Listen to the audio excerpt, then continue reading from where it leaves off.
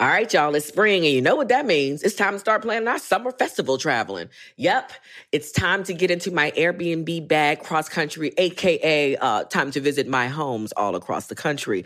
And you know what I never think about? Why not list my own spot on Airbnb and host some folks at my house? I mean, my house is cute.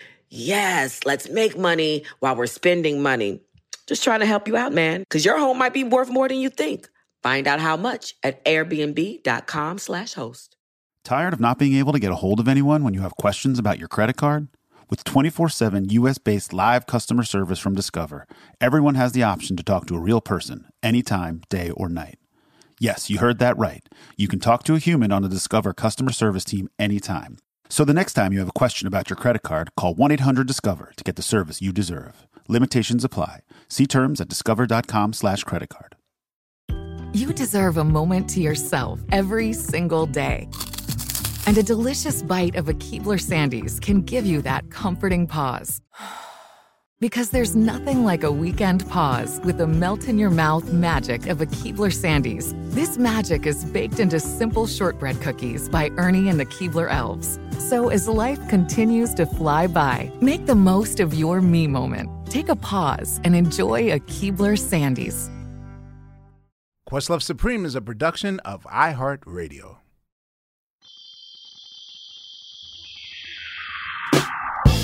Ladies and gentlemen, welcome to another episode of Questlove Supreme. I'm Questlove, your host. It's actually, have we ever tag team Ticcolo? I don't think we have. I think this is the first time. It's the tag team interest of Fon Ticcolo and Questlove. How you doing, man? I'm good. How's your week been? It's hectic, but I did. I saw a few posts. Are you allowed to talk about it?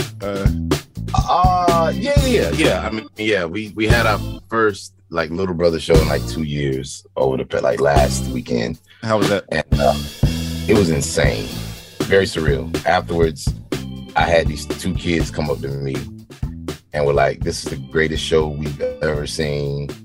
Two white girls, 17, and her sister, who was 12. Wow. That was the 12-year-old, she said it was the first show she'd ever been to ever. And I was sitting there talking with my homegirl, Charlotte, and we was just sitting there, and I was like, "Hi, man." They was like, "Oh, my God, you guys were getting it so hype. It was so great. And I love the pink. I love you in the pink shirt. We love the pink." I was like, okay, thanks for the fashion tip. You know what I mean? But how did they know to even see you? Well, they were both of them are younger than your career. Straight up, I got albums older than both of them. So we were opening for a band called Sylvanesso, and they big ups to them. That's family. Oh, Sylvanesso, yes. So they did like a 3-night kind of festival thing in Durham, and we were like the support act for night 2. And yeah, man, we came out there, and it was our first show. Me and Pooh put the set together like the night before. I was like, okay, I'm gonna do this, do that, and we went out there. And at the end of the show, towards the end. Normally we would ask at the beginning, but for this night we asked at the end. We was like, "How many of y'all is your first time seeing Little Brother for the first time?" And like 90% of the hands went up. They had no idea who we were, but like we rocked that shit. And so it was crazy. It was surreal. Like to be. You're now a 20-year veteran. Straight up, no, bro, facts. Like 20 years in to still be picking up new fans. That's kind of surreal. And I'm noticing too that post-COVID crowds. I don't know. And Rick, we can ask you about this as well if you want to wait. It seems to me like post-COVID concert crowds and pre-COVID concert crowds are two different things. Yes. Because like everybody's high. Everybody's high. 100%. Yeah, I remember the first gig we did. Hi, by the way. I remember the first gig we did. I'm going to introduce you, but go ahead. This is the cold open. Okay, that's good. First gig we did in the UK. And that first gig was kind of crazy because we did it at a place called Nebworth, which is a legendary country house, if you like, just outside of London. And there's been some amazing gigs done there. But we played to about 2,500 people instead of 250,000 people because they all brought their car and they had a picnic space. And so they all sat in their cars or on the bonnet of their car, the roof of the car, what have you. And they were all given a picnic space. So it went on for about a mile, this thing. But it was amazing because when the sun went down, everyone was using their car lights to sort of say, for applause. Yeah. And it was amazing. So it was a really strange gig, but I could see, especially in the crew and the people who've been building the stage and you know what I mean, and everything. You could see people were really, really emotional. I mean, being on stage is an emotional thing, full stop. But being on stage in front of a crowd after that, all that time, it was amazing, absolutely incredible. And we did a few that summer that were just amazing. You know, it just made you feel lucky, made you feel, I don't know, like a newfound respect for being allowed to do what you do, you know? No, 100%. It was very much like watching the crowd. It was not versus in the past where you would see people kind of in their bodies, for lack of a better word, where it's like, throw your hands up, scream, shout, whatever. It's like all of that. You can just see them just kind of in their heads. Like they're just watching it and like, you know, like just kind of taking it in, and they're enjoying, they're having a ball, but they're just in their heads, just kind of watching it. And that was definitely something I noticed. I'm like, okay, these post-COVID shows and the pre-COVID, it's a whole night and day. Different thing. Well, that said, ladies and gentlemen, I will say that our guest is probably beyond just fame. Okay, so he's a musician, singer, songwriter from the UK. I like to say the UK like I'm from the UK. I only lived there for 4 years, but I make people from the UK actually think that, you know, that I'm an actual like lifelong resident there. You know, and he came into our radar, at least my radar, for a lot of us here in the States, you know, of course, in the late 80s, and made it absolutely impossible to forget his music. And I'll say that's an actual achievement. And even to this day, those singles, very strong, very potent singles, are dropped, and it's instant happiness and joy, you know. And even going as so much to say, albeit kind of an unusual achievement, but I'll ask you, Phonte, if Michael Jackson owns Halloween and Mariah Carey owns Christmas, I almost think that our guest today might own April Fool's Day, which is kind of a weird quote to say. And, you know, I'm not even implying that our guest is a joke or his music's a joke, far from it. But, you know, for clarification purposes, I'll say that, you know, we all live in the you know, this like the 20th, 25th year of really the internet sort of in our lives. And I think he might have been the first meme, yo. Exactly. He may have been the first, what we now know as internet meme culture. Like, yes, that's the first one. I think he really was the originator. Well, definitely one of the earliest examples of the sticky factor, as we know, as something viral. You know, which in the eyes of Gen Z, like that's a serious achievement. Our guest that means more than a Grammy. Yes, it's the same. You know, you will be here forever, long after we're going from Earth. You know, and in the fact that even his name can imply, you know, not only being a proper noun, but, you know, to be Rick rolled is the new okie dokie, falling for the okie dokie, or having successfully pulled a prank. I'll say that in my research, I didn't realize that YouTube themselves, when they, you know, established in 2007, 2008, YouTube themselves actually invented what we call Rick rolling. For the three of you that don't know what Rick rolling means, it's the thing where someone shares a serious video with you, and then about 12 seconds in, you're hit with, again, the irresistible course of Never Going to Give You Up. And, you know, I will say that probably during the pandemic, I'm giving a shout out to my pal Jen Grable from Philadelphia, who is one of the biggest Rick Astley fans ever. I've fallen down a vicious rabbit hole and looking at anything that you do in concert, she'll instantly send me. So, you know, to see these Springsteen covers, A Born to Run, and your Nirvana covers, and you know, everything from your Foo Fighters to AC/DC covers, you on drums, all these things, you covering like the Smith songs.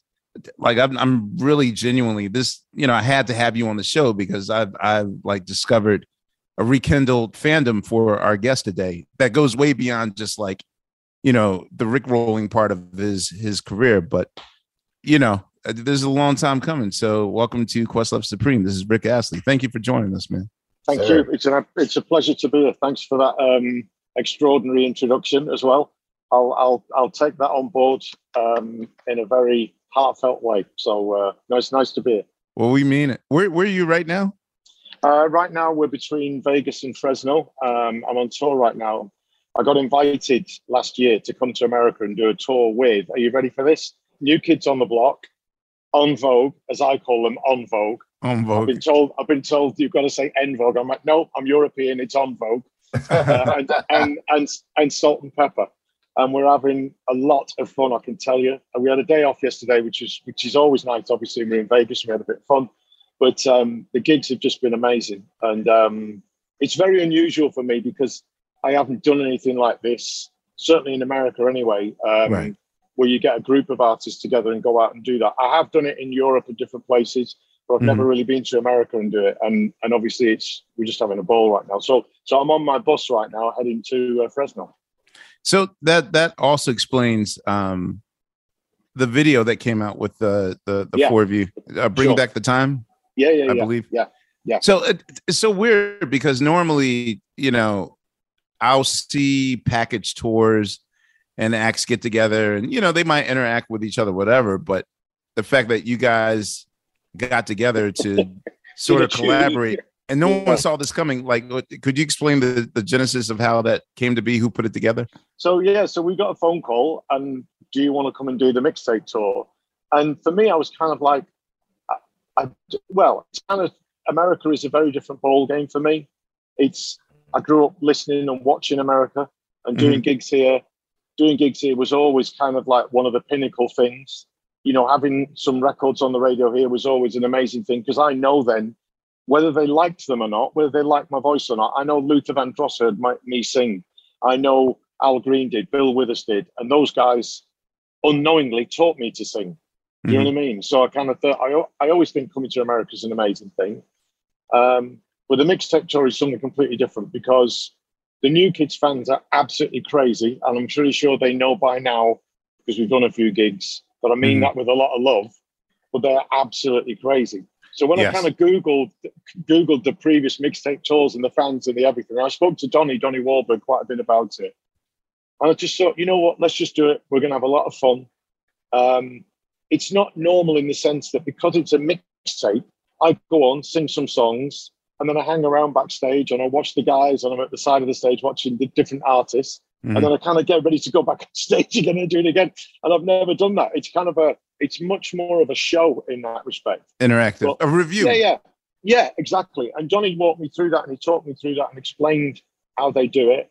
And so I think once you get over that and kind of realize what it is, as opposed to going up and opening for an artist and doing your 45 minutes, doing your hour, and then going off and done, it's a totally different thing. And also one of the things that I have huge respect for them for doing this, they open the gig.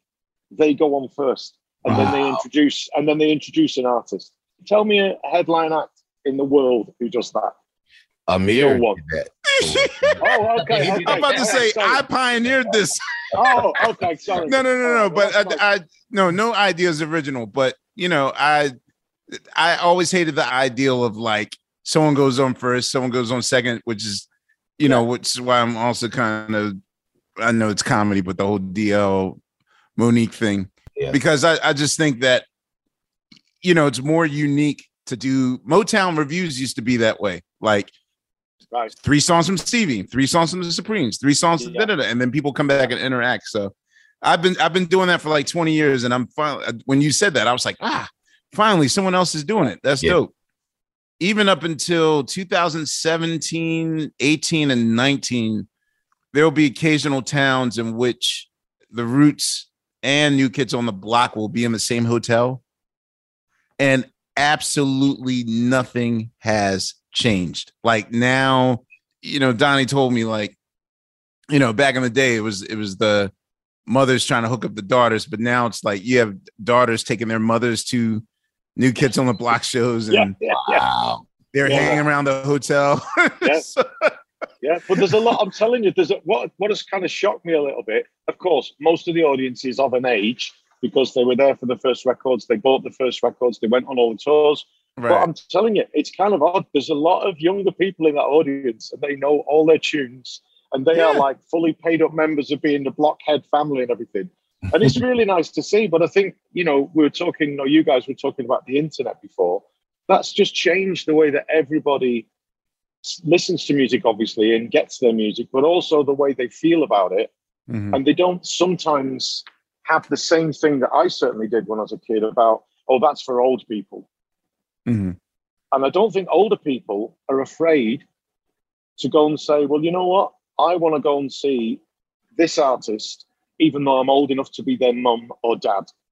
Mm-hmm. I just want to go and see them. And I think that generational thing has gone away to a great degree, you know. Well, I just think the festival thing, if you look at that, it's so eclectic these days, who you can be on before or after or on the next stage to and what have you. It's just unbelievable. So when you look at the audience, there's a bit of that as well. You know, it's a random bag of people that just want to hear music, you know, and don't really, So it's I think it's quite a beautiful thing, to be honest. But no, I do too. I think this, like with the audience now, you know, because no one has to pay for music anymore. I think that it's just pretty much they have the room to explore in a way that we didn't. You know what I mean? If we had to go to the record store, you had $10. That $10 was a choice. You know what I'm saying? Yeah. You had to make real decisions. But now, you know, with everything available, they just hear music, you know, and I saw that was what I saw at the gig. Like, they don't even think, like my kids and my son, like they don't even look in terms of genre or anything. If they like it, they like it, and that's all they know, and that's all they care about. I think the other thing is they don't actually care if the artist is dead, and I don't mean that in a callous way or a no emotion way. They're just like, I love this. What is it? Oh, it's Frank Sinatra. Oh, really? Do you know who Frank Sinatra was? Not really. Well, come and have a look at this, and I'll explain it to you. Yeah, there's no more context. There's no more new music and old music. It's just music you know and music you don't. That's it. Right. Yeah. So, can you tell us where in the UK were you born? I'm assuming that you were born in the UK. Where were you born? Yeah, no, I was born in a very, very small town, and it's equidistant from Liverpool and Manchester. It's right in the middle of both of them. It's about 20 miles either side. That town is called Newton Le Willows, and that is hyphenated, as in Newton in the Willows. It sounds a lot posher than it actually is. It's okay. It was an okay place to grow up and everything. And my sister still lives there, and my mum, up until she passed away recently, lived there. And it's an okay town, but it's a small town. And we then, so for us, going to either Manchester or Liverpool was our way of going to a shop that might have some actual trendy clothes, or, you know, more than one record store. Do you know what I mean? Where you could go to like 4 or 5, you know. And obviously the first time we really went to stores to go and look at musical instruments, that was in Manchester, because, you know, you jumped on the train, or you got, you know, an older brother, sister to take you, and you went into Manchester. That was our big deal, with, you know. I see. Can you tell me what your first musical memory was? It's hard to say, obviously, for anybody. I know the Jungle Book record was a massive thing for me. I mean, all kids love Disney, and they love Disney music because it's amazing. The quality of it is always great. They're still doing great music, I think. But the Jungle Book, for me, we had that vinyl record at home, and I'm the youngest of 4. So my sister was into all kinds of music. She used to go and watch she used to watch everything. She'd go into Manchester and Liverpool, and so she had a really great record collection. But a lot of her music was like, there was a lot of progressive rock in it. But she'd also have like quite a bit of Bowie, but she'd have a lot of, you know, American classic soul as well, Marvin Gaye, Stevie Wonder, obviously things like that. She loved the Beatles as well, so I grew up with a lot of that. But I wanted the Jungle Book because obviously to me, I'd been taken to the movies to see the film. And once you've seen a film like that, and then you've got the vinyl of it at home, you can kind of watch the movie again in your head, can't you? And I just loved it. And so for me, that I probably just sat there waiting for everyone to leave the room, and then got my moment to put. Because we probably had one record player when I was 5 years old. Do you know what I mean? That was probably it. So, but I think in terms of, I just went to see Paul McCartney actually a week or so ago in Fort Worth in Dallas. We had a night off. And a lot of the Beatles music, as for anybody, obviously, of course, for everybody on the planet, but it was a bit of a game changer, some of those records, I think, even as a really young kid, because a lot of their music at certain times has got a lot of childlike quality to it. There is... We all live in a yellow submarine on in there, and that as a kid that brings you in. Do you know what I mean? Then all of a sudden you're listening to, I don't know, the whole of Sgt. Pepper or what have you, and thinking, what is this? But it's when I say childlike, I don't mean that in any derogatory way. Obviously, I mean there's a real innocence to some of their stuff, even though it becomes really complicated and intricate and beautiful as well. There's a real simplicity to it at times, you know. So I think the Beatles were quite an easy one to get into as well. Well, because they were influenced by, you know, Tin Pan Alley, which you know, that sort of era of music of Tin Pan Alley is closer to show tunes and musical stuff. Yeah. And you know, it's rather genius that you can create music that an 8-year-old that can stick to an 8-year-old and an 80-year-old at the same time. And absolutely, and seem hip. Do you remember the first music that you purchased yourself with your own money? Well, it wasn't money exactly. My dad had given me some money to go and buy a pair of jeans, right?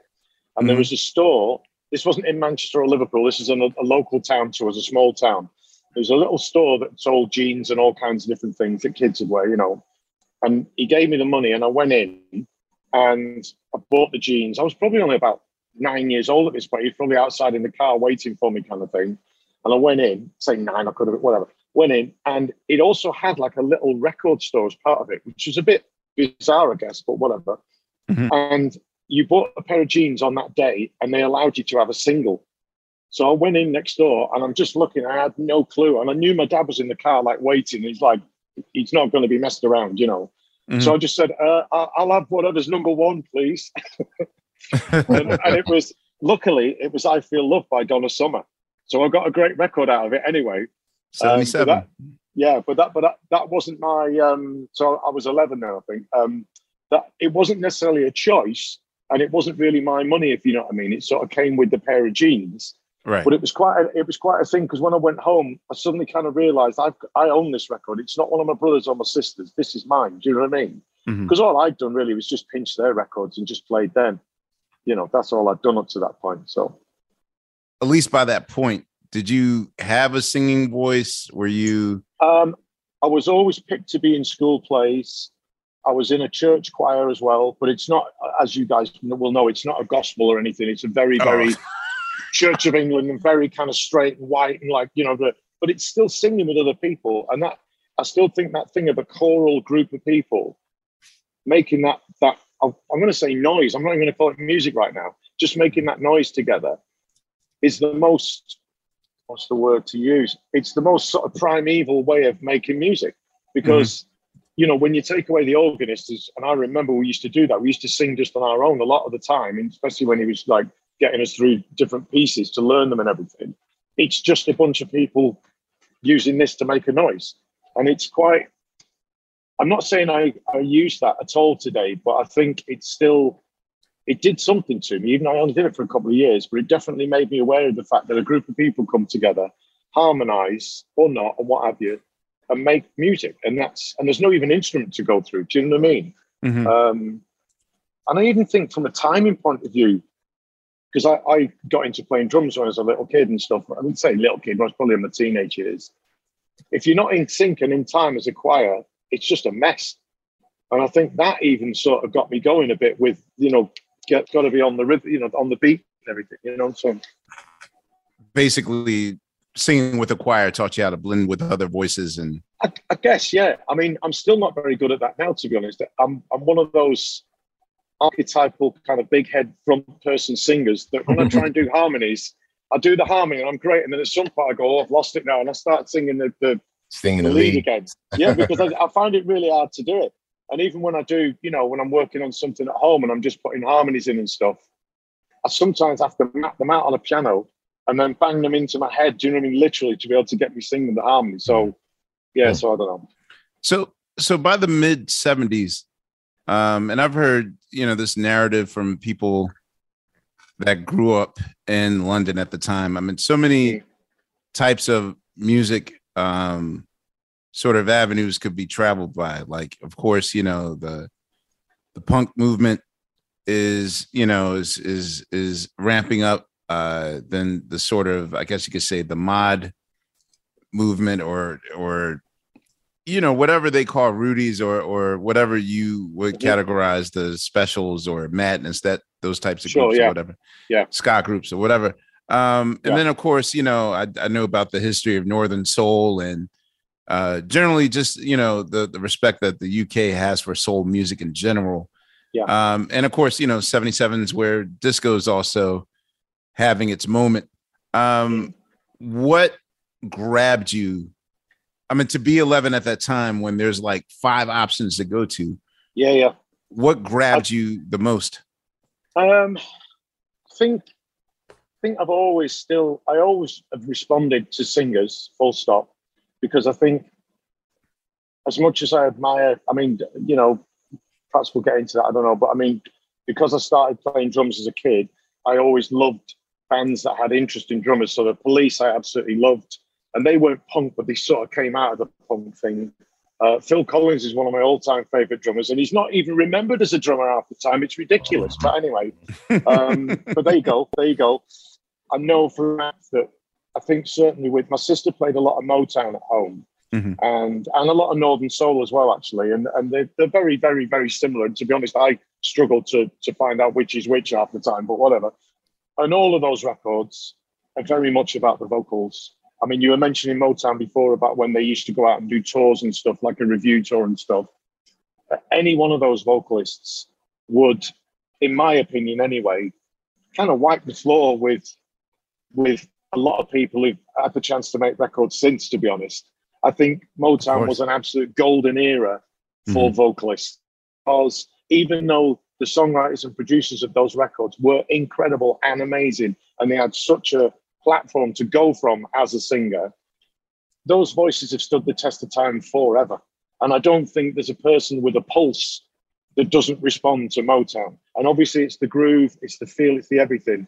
But it's also because Marvin Gaye, Diana Ross, whatever, name any of them, when they sang, you didn't question it at all. It was just truly amazing.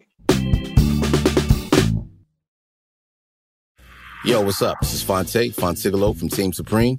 Black representation in media is very important to me. I think it's important to have our stories told by people who look like us and who have shared in our common experiences. Some of my earliest influences were Donnie Simpson. I would also say Tom Joyner, Angela Stribling, Sherry Carter.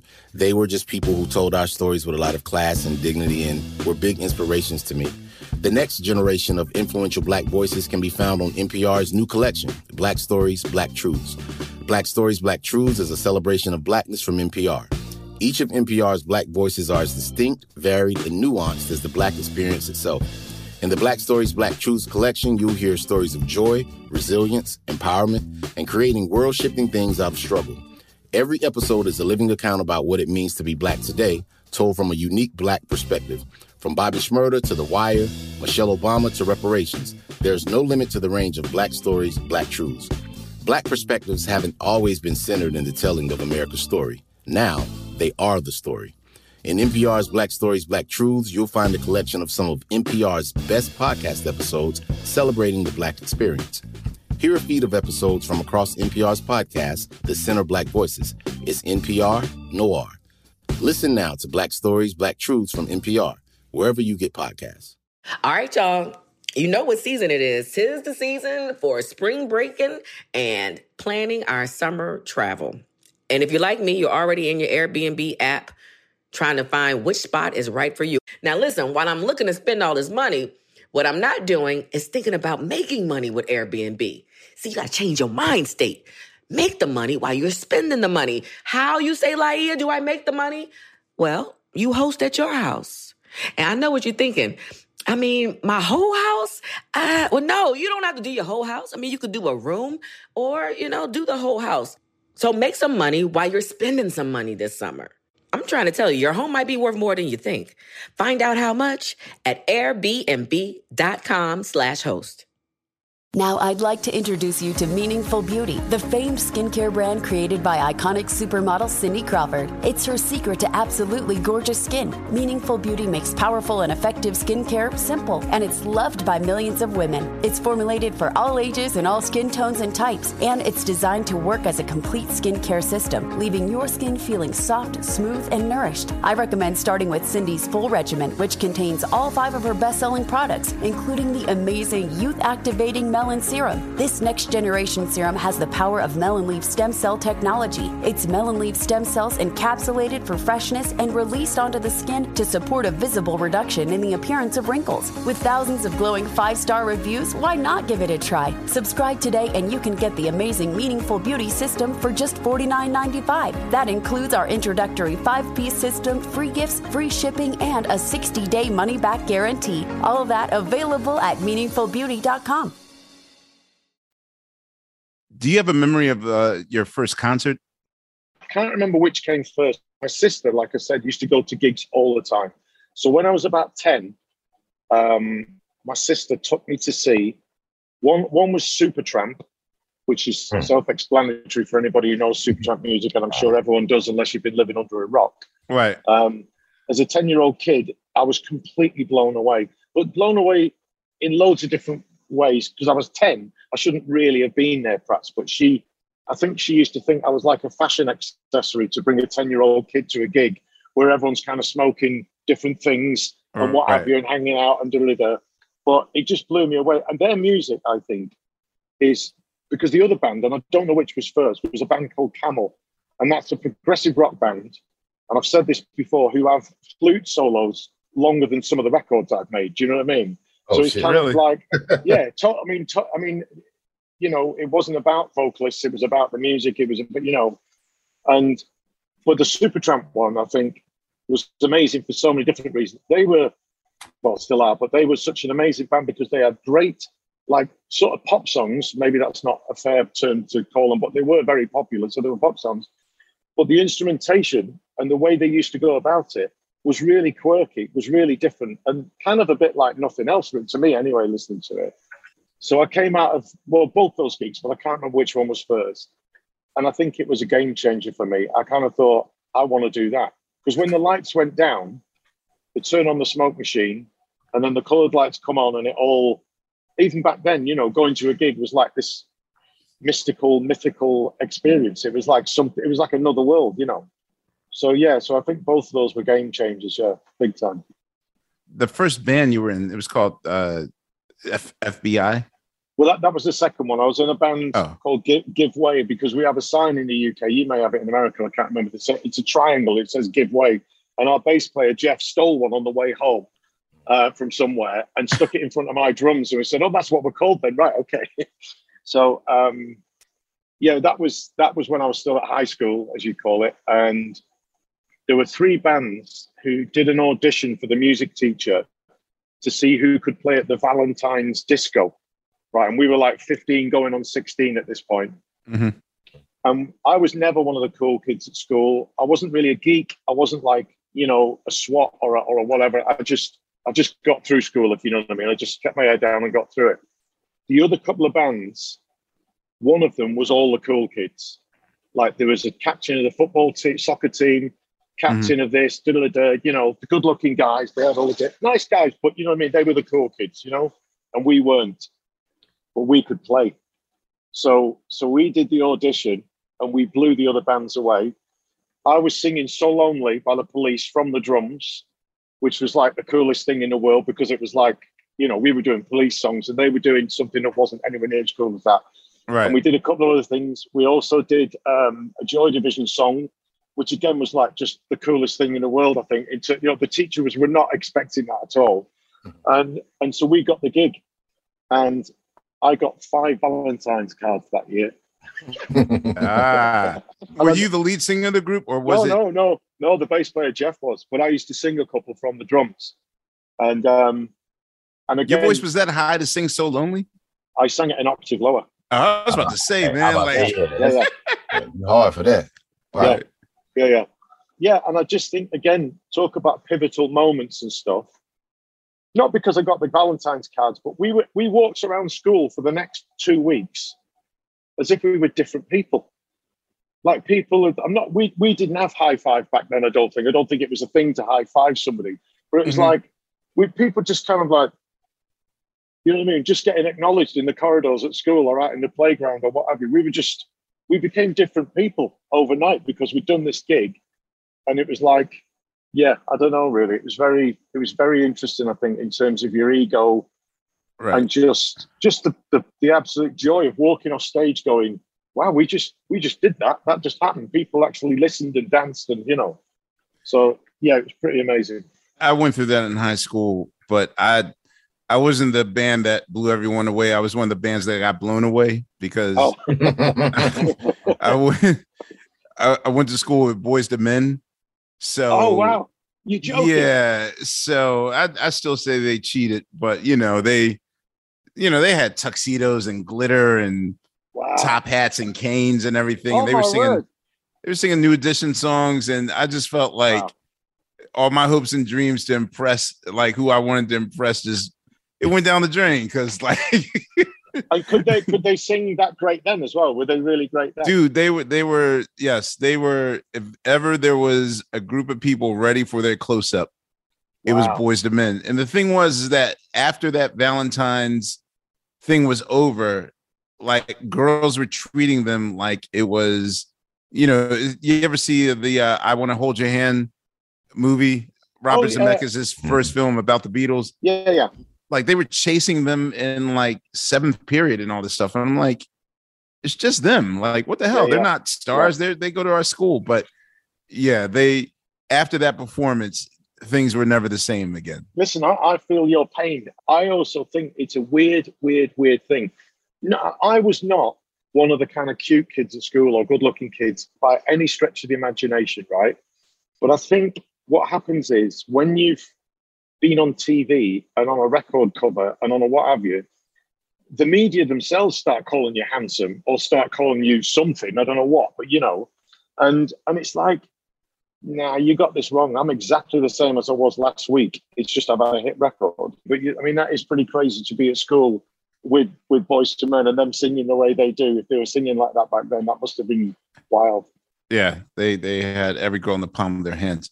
Were you thinking of a music career by this point, or was it just like, I'll graduate school and then go to university? And no, I think I wanted to. I think my upbringing was kind of, what was it? I'm from a very working class area, but my dad had a little business. He ended up having a little garden center, and we all, my two brothers and my sister, and all of us kind of off and on did work there. And I used to work there in school holidays and after school and all the rest of it.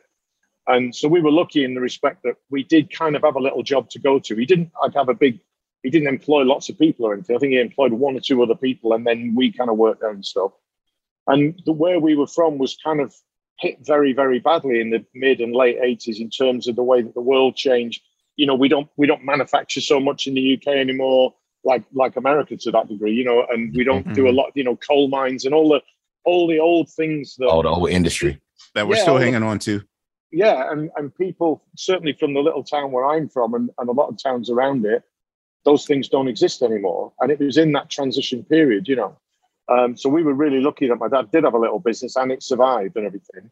But we didn't really have a lot of money or anything like that. And I think for me, I wanted to get out of that little town, and I wanted to go and do something with my life. I don't know what that meant. And I think the truth of it was I kind of felt that music was a way of possibly doing that.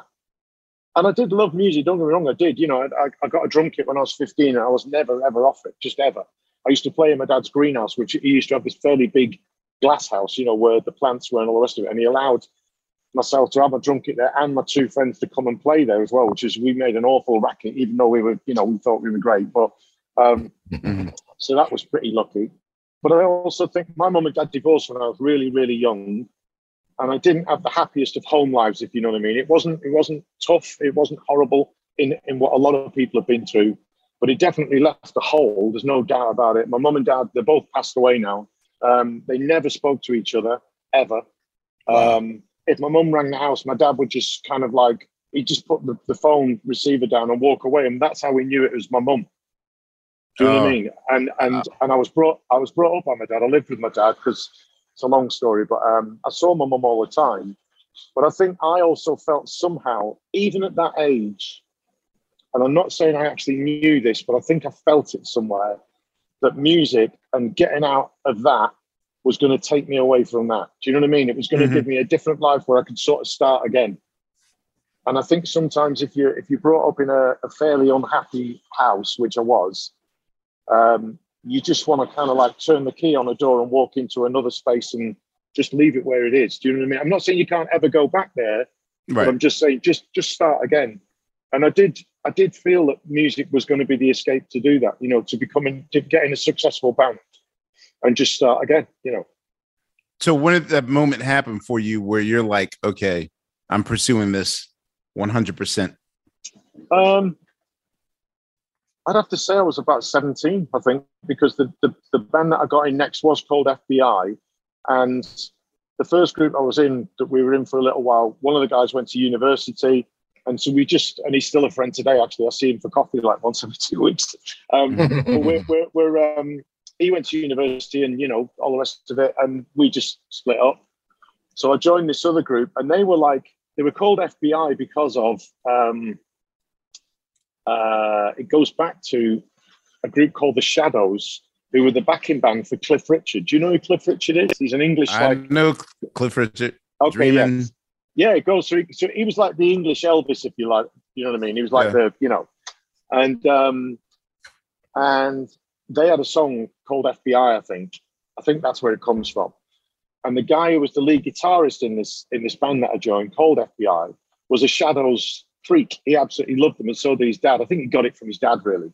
So they were doing covers like that. They were doing a lot of early Beatles songs, which are fantastic and great, don't get me wrong, but I would have loved to have been playing some of the later Beatles songs, but we weren't. We were playing the really, really early ones, which is still great, like I say, and for a young band to learn them anyway.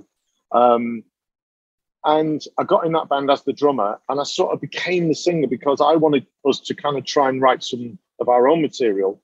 And I borrowed a guitar from one of the guys, and he showed me the 3 chords. And so I turned up at rehearsal a few weeks later and said, I've written some songs. Should we thrash them out? And I sort of became the singer because of that, really, because they were all looking at me going, well, who's going to sing that? You know, and they said, well, you are. So that's it. So we got a drummer. And then from that point, I think I just sort of became the singer by default, really. And at that point, I thought, if we're going to make this happen, I'm going to have to push and drive this. And I think when you started doing your own songs, you think that's a different thing. That's not just earning a living on a Friday and a Saturday and having a regular job. Do you know what I mean? Like doing your job and then earning a bit of extra money. That's how do we become known? How do we get people to hear these songs? And that at that point was like, well, that's what I'm going to do then, you know? By this point, are you developing the voice that we know now, or you're still trying to find? Yeah, well, I think one of the things is, I think in the 80s, the late 80s, a lot of British music, there was more kind of, it was pop, definitely pop, and it was in the charts. It was successful, but a lot of people sang with a much lower tone or a lower register with their voice. It was very normal. Today, and I think for 25 years or more, everything's very, very high with male singers most of the time. And I think back then, a lot of records had a lot of, like, for instance, there's a guy called Edwyn Collins who was in a band called Orange Juice, right? And he had this voice. Edwyn Collins, yeah. And there was a lot of them. There was, I'm trying to think right now, and I can't because I'm on the spot to think of them. But what I'm trying to say is there were a lot of voices that were deeper, and it was kind of cool to be that. It was edgy and it was cool. But then when I listened to, for instance, if I listen to like Bill Withers is obviously the greatest. He's written some of the greatest tunes. One of the things I absolutely loved and still love about Bill Withers is that he's written some of the biggest songs in the world that 5-year-old kids to 85-year-old grandmas know. Everybody knows. They've been in movies, they've been in everything. But he could probably be sat next to you eating a bowl of pasta in a nice restaurant somewhere, and I think 95 to 90% of the people in the room wouldn't be able to recognize him. And I think that was, for me, was like an amazing thing about him, really. But that, again, that's another universe to walk into. But I think, but he had all the soul in the world. His lyrics, the actual music itself, and the way he played and everything. But his voice obviously was incredibly soulful.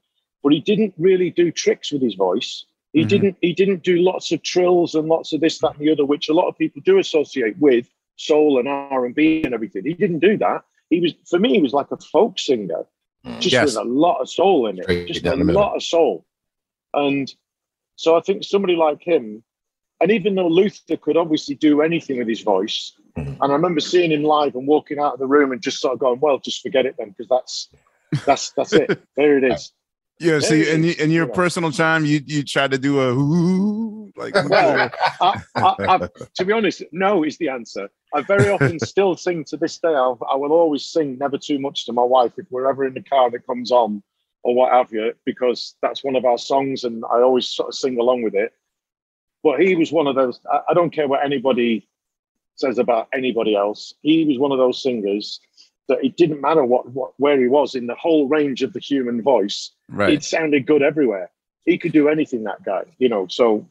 I got to know Luther's longtime manager, Shep Gordon.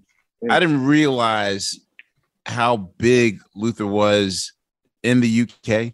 Massive. To the point where I didn't realize that he could sell out like Wembley Arena, for instance. Wembley Arena.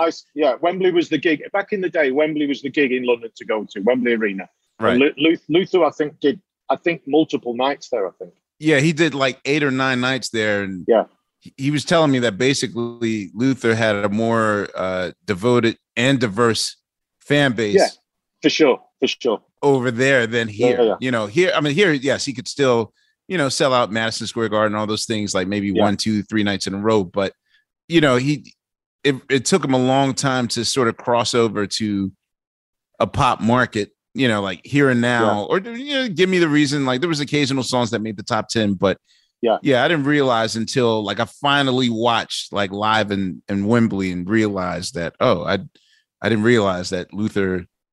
It was huge. And also I think he and a lot of other artists around him, but I mean, he, for me, vocally is the pinnacle, there's no doubt, really. But I mean, James Ingram was really big in the UK as well. Jeffrey Osborne, a lot of those singers around that time that I think a lot of their ballads were bigger as well, if you know what I mean. I think that was what probably crossed them over to some degree as well, Right. But we would go, I say we, a group of friends, most of which were in the second band I was in. We would go to a little night. Well, we'd go to different clubs around us, actually, in different towns and into Manchester and stuff. But in our little town of Newton Le Willows, we have a little cricket club, and it's been there forever. And they used to have Monday nights and Friday nights. And the Monday nights were under 18, and the Friday were over 18. So there was alcohol and all the rest of it. But they also used to have occasionally on a Friday night, they had a guy called Kev Edwards, who was a DJ in the town I'm from. Kev. And he would only play records that, I'm not saying all of them were imported, but he always used to have records before anybody else. So he would play, and we all used to go and we'd dress up. We wore jackets and ties. This is in the sort of 84, 85, 86, right?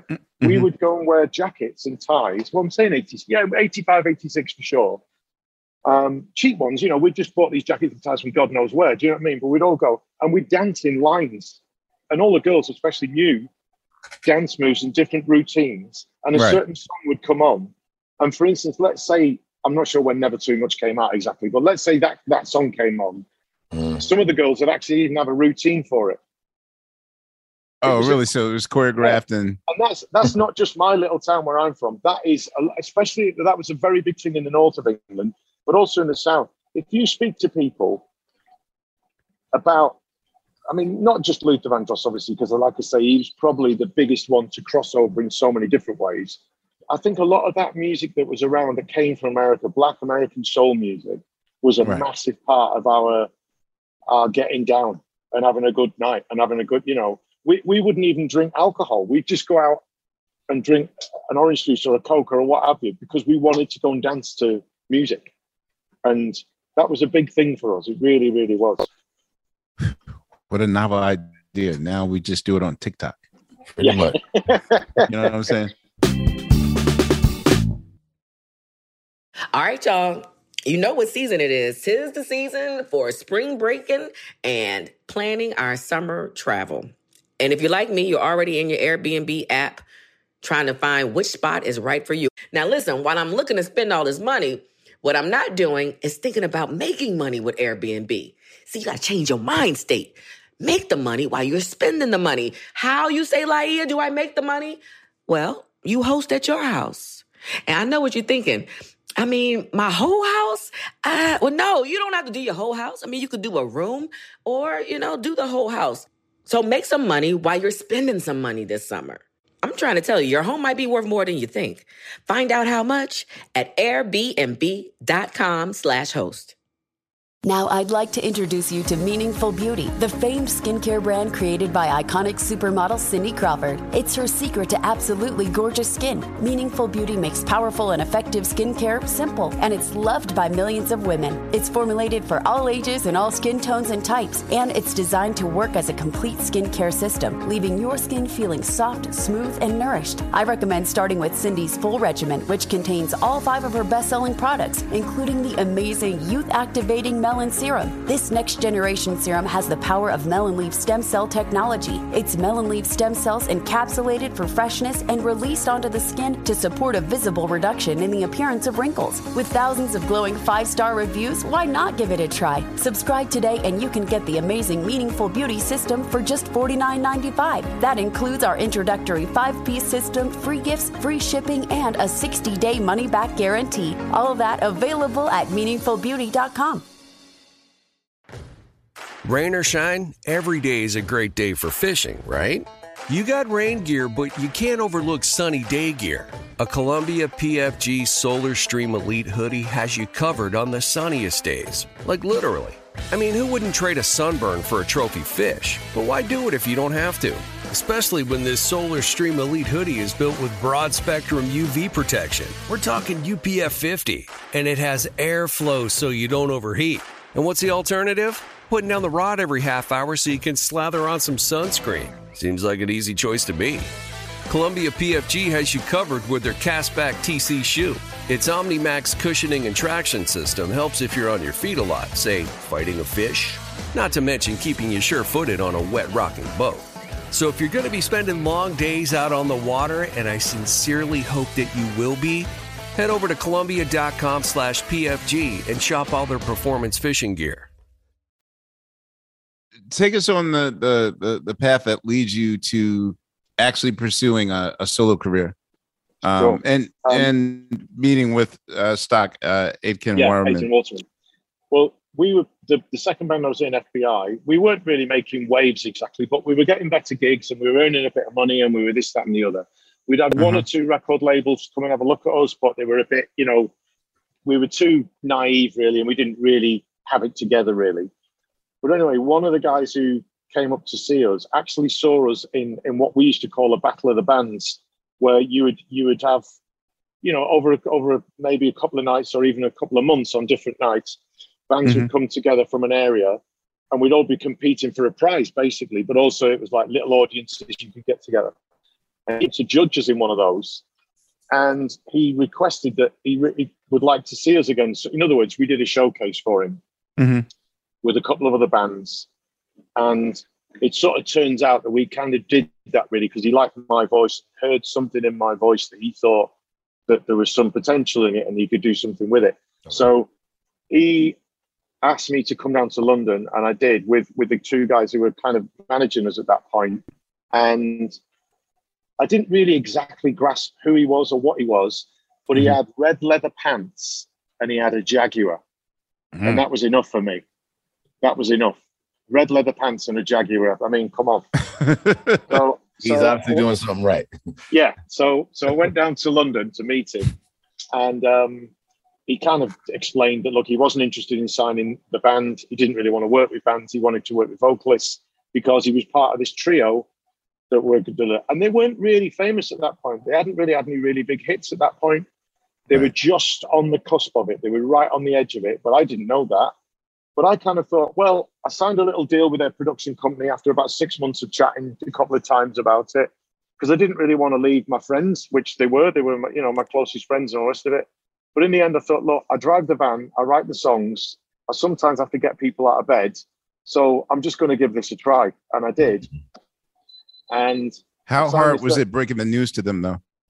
Well, that wasn't comfortable at all. I thought 1 or 2 of us were going to come to actual fists and what have you, but it didn't. And it was all, but it wasn't great, if I'm honest. And at one point we were just going to try and keep the band together, and I was going to pursue this and see what happened and see if we could marry the two together or get something going with a single or two and then see what we could do. But anyway, I signed a deal with them after a little while, and then amazingly, they had a #1 record with an artist called Princess. Sam, you're #1? Sam, you're yeah. #1. They did that? Yeah. So you know that tune, yeah? Oh, yeah, that's a jam. Hell yeah. Well, for starters, I didn't... Wait, she's from the UK? Yeah. Dog, I thought she's from Brooklyn. No. And, oh, my God. Sam, you're #1. Damn, they did that. So I was kind of around. They had their own studio, and I was kind of around in the process of them. I'm not saying I was on the sessions. I wasn't. But I was kind of around a little bit. And so they had this #1 record, and everyone in the business in the UK went, what is that? Who is that? Who's she? Who produced it? Who wrote it? What's going on? Because it was a big record. It was a #1 record. But I mean, it was also quite a sort of an ear turn. It was like, what is that? Because it had like a toe in a lot of different places, if you know what I mean. A finger in lots of pies. I don't know. It wasn't. I'm not saying it wasn't R&B, but it sort of wasn't. And it was very British sounding, but it also sounded kind of like. And she was a great singer. Obviously, is a great singer. You know, but I'm saying it could have been. It was a lot of things. You know. Anyway, it was to me. It was like a lush song. It wasn't a ballad, but it also wasn't a jam. But I always heard it in clubs. And even the chord structures and stuff, like it was very dreamy sounding and very, very unique song. I love it's DJing. A cool record. I think it's a cool record, I think. Yeah. So anyway, and at the time they're also working, they just started working or around that time on Dead or Alive. So the you know, You Spin Me Round record, that whole album and everything. Right. And the record industry, I think, I mean, I'm going back, I'm kind of putting the thoughts, I'm not saying I had the thoughts at the time, I'm just remembering what was going on and what I must have been thinking. But they were looking at me thinking, well, we signed this kid, and I think they'd signed somebody else as well. But we're not going to get to work on them because all of a sudden we're like beginning to be a little bit hot as producer writers, and people are asking for us to do things. So we can't start doing our own projects because people are throwing money at us and we need to pay the bills.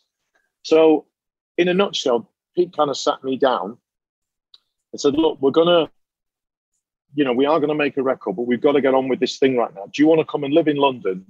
And you can become like an assistant, hang out at the studios, get to see how we do things. Because I was green as grass. I was pretty nervous. I'd only been to London like twice in my life before then anyway, you know. And so I got to live, and I ended up living at his flat for the first weeks of it and everything. I just used to go into so I would go, he'd be driving his Porsche, because he had a Porsche as well at this point. So he must have been doing something right. He'd be driving this Porsche and he'd be on his massive 80s phone having these conversations. And I'm sat next to him, this 19-year-old kid going, I have no idea about the language he's using, because it was all about record deals and A&R people, which I didn't even know what an A&R man was at that point. All this different stuff. And I'm just trying to soak it up and learn, you know. So I ended up being at their building, I'd say for 9 months, maybe even a year. And I made tea, coffee, got the sandwiches like all the other kids did in the building, you know, all the tape ops as it used to be. And then Bananarama came in the building and they made some great records for them. And it just kept going. So they made all these. And then there was a sisters duo called Mel and Kim, who they had massive success with as well. Get fresh at the weekend. Yeah, there you go. They did that too? Yeah, they did that, yeah. Shit. I thought they still alive? Are they still, like, is that team, are they still alive? Yeah, the three guys, you mean? Yeah. Yeah, they don't work together anymore, but they're all still going. Yeah. Oh, okay. Yeah. Dude, I had no clue that this was coming from London. Like, in my head, like, I thought this was all like New York stuff. Like, well, they would be really happy to hear that, to be honest, because I think the thing with those guys, what used to frustrate me at times later on, is that they got pigeonholed, but they almost did it themselves. They kind of created a sound and went, that's what we do, and that's it, right? But and I think artists fitted into that sound more than them. But in the early beginnings of it, I don't think they did. If you listen to that Say I'm Your #1 record, you listen to Spin Me Round, you listen to Mel and Kim, they are three very different sounding records, different artists, different everything. And I think they wanted to emulate like a Motown. But unfortunately for me, I think they didn't then go out and try and find Diana Ross, Marvin Gaye, Stevie Wonder. They thought they were good enough to get anyone to sing their songs and still have that thing. You know what I mean? So at what point are they ready to put you in? Like, are you ready? One of the issues was, I'll just explain this for a second because, so they'd signed me to their production deal, right? Their little production company, which sort of went on the back burner. It kind of got shoved to the side because they were producing major hit records for artists and, with big record deals. You know what I mean? Mm-hmm. So Pete Waterman said, right, I need to sign Rick to a major record label because this is the way this is going to work, really. Them doing it themselves, they did do eventually, but I think they just thought we just need to get him signed to a major record label and give it a really big push and all the rest of it. I think they were seeing what was happening with some of those records and thinking, right now, at the end of the 80s, you need to be with a major label. That's the way to do this. You know what I mean? So we went to see a guy called Peter Robinson, who was the head of A&R at RCA in the UK. Mm-hmm. Lovely guy. I've just met him again recently a few times, actually. Lovely guy. And he said, well, this is all great to Pete Waterman, but I need to hear Rick sing in front of me. I need to see him sing songs, hear him just sing some songs for me. I can't sign the guy just because, he's going to be your next artist and you say he's great and all the rest of it. What a novel idea. Wow. Yeah, exactly. That doesn't happen now. Yeah, well, so we're in the car, we're in the Porsche on the way back and he's on the phone, right? And he said to Matt and Mike, which is Stock and Aitken, and they're the two musicians in the threesome, really. Pete's more A&R and ideas and all that. Said, right, you need to do like a little showcase with Rick singing for Pete Robinson at RCA. And they both went, nope, that's not what we do. We're making records. So Pete said, right, you know those demos you've got, Rick? And I've done these little demos in a 4-track studio back in the hometown where I'm from. Mm-hmm. I went up north, went home, got the vocals taken off, brought them down on a cassette, played the cassette for Pete Waterman, Peter Robinson from RCA, a couple of other people, one of my kind of managers at the time. And I sang on an SM58 microphone, which to everybody listening who doesn't know is the bog standard. That's what you use in it. Yeah, there you go. Yeah. No reverb. And it just came out of this shitty speaker that I'd found in the basement because I was one of the tape ops making tea and getting the biscuits, right? So I knew where all the shitty old gear was. And I sang in the reception to 4 of my songs that I'd done, right? I'd played everything, demoed and everything. So as soon as I've finished the songs, Peter Robinson from RCA says, who wrote these songs? And Pete Waterman, at this point, has got no intention of me ever writing a song. Said, oh, he's a great songwriter as well. So, because obviously he knew within a second that was his way that he was going to get a major deal. Right. The artist that they signed and owned and, whatever. Mm-hmm. So I ended up from that point getting I got 4 songs on the first album. I didn't get a single on the first album, but I got 4 songs. And I got a few more on the next record and stuff like that.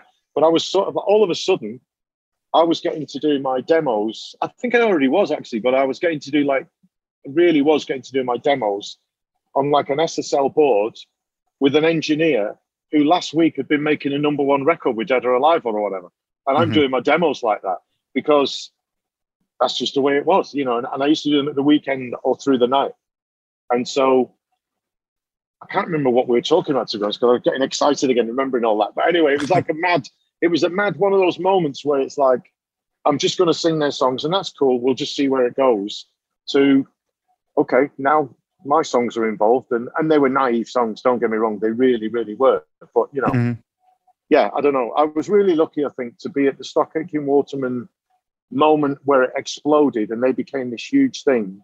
And even though I hung around for almost a year, making tea and getting the sandwiches and tidying up the room, doing all of that stuff, I also got to do a lot of stuff. I used to go to the pub every night with the guys and I was allowed to sit on their table while they talked about, how to produce this. And they talk about, well, have you heard this new record, that kick drum, the way that does this, or this bass line is amazing or what have you. And it was like like doing an internship, but I just didn't realize I was doing it, Were you around for one of the songwriting sessions when they're putting songs together, or is it always just here, sing this?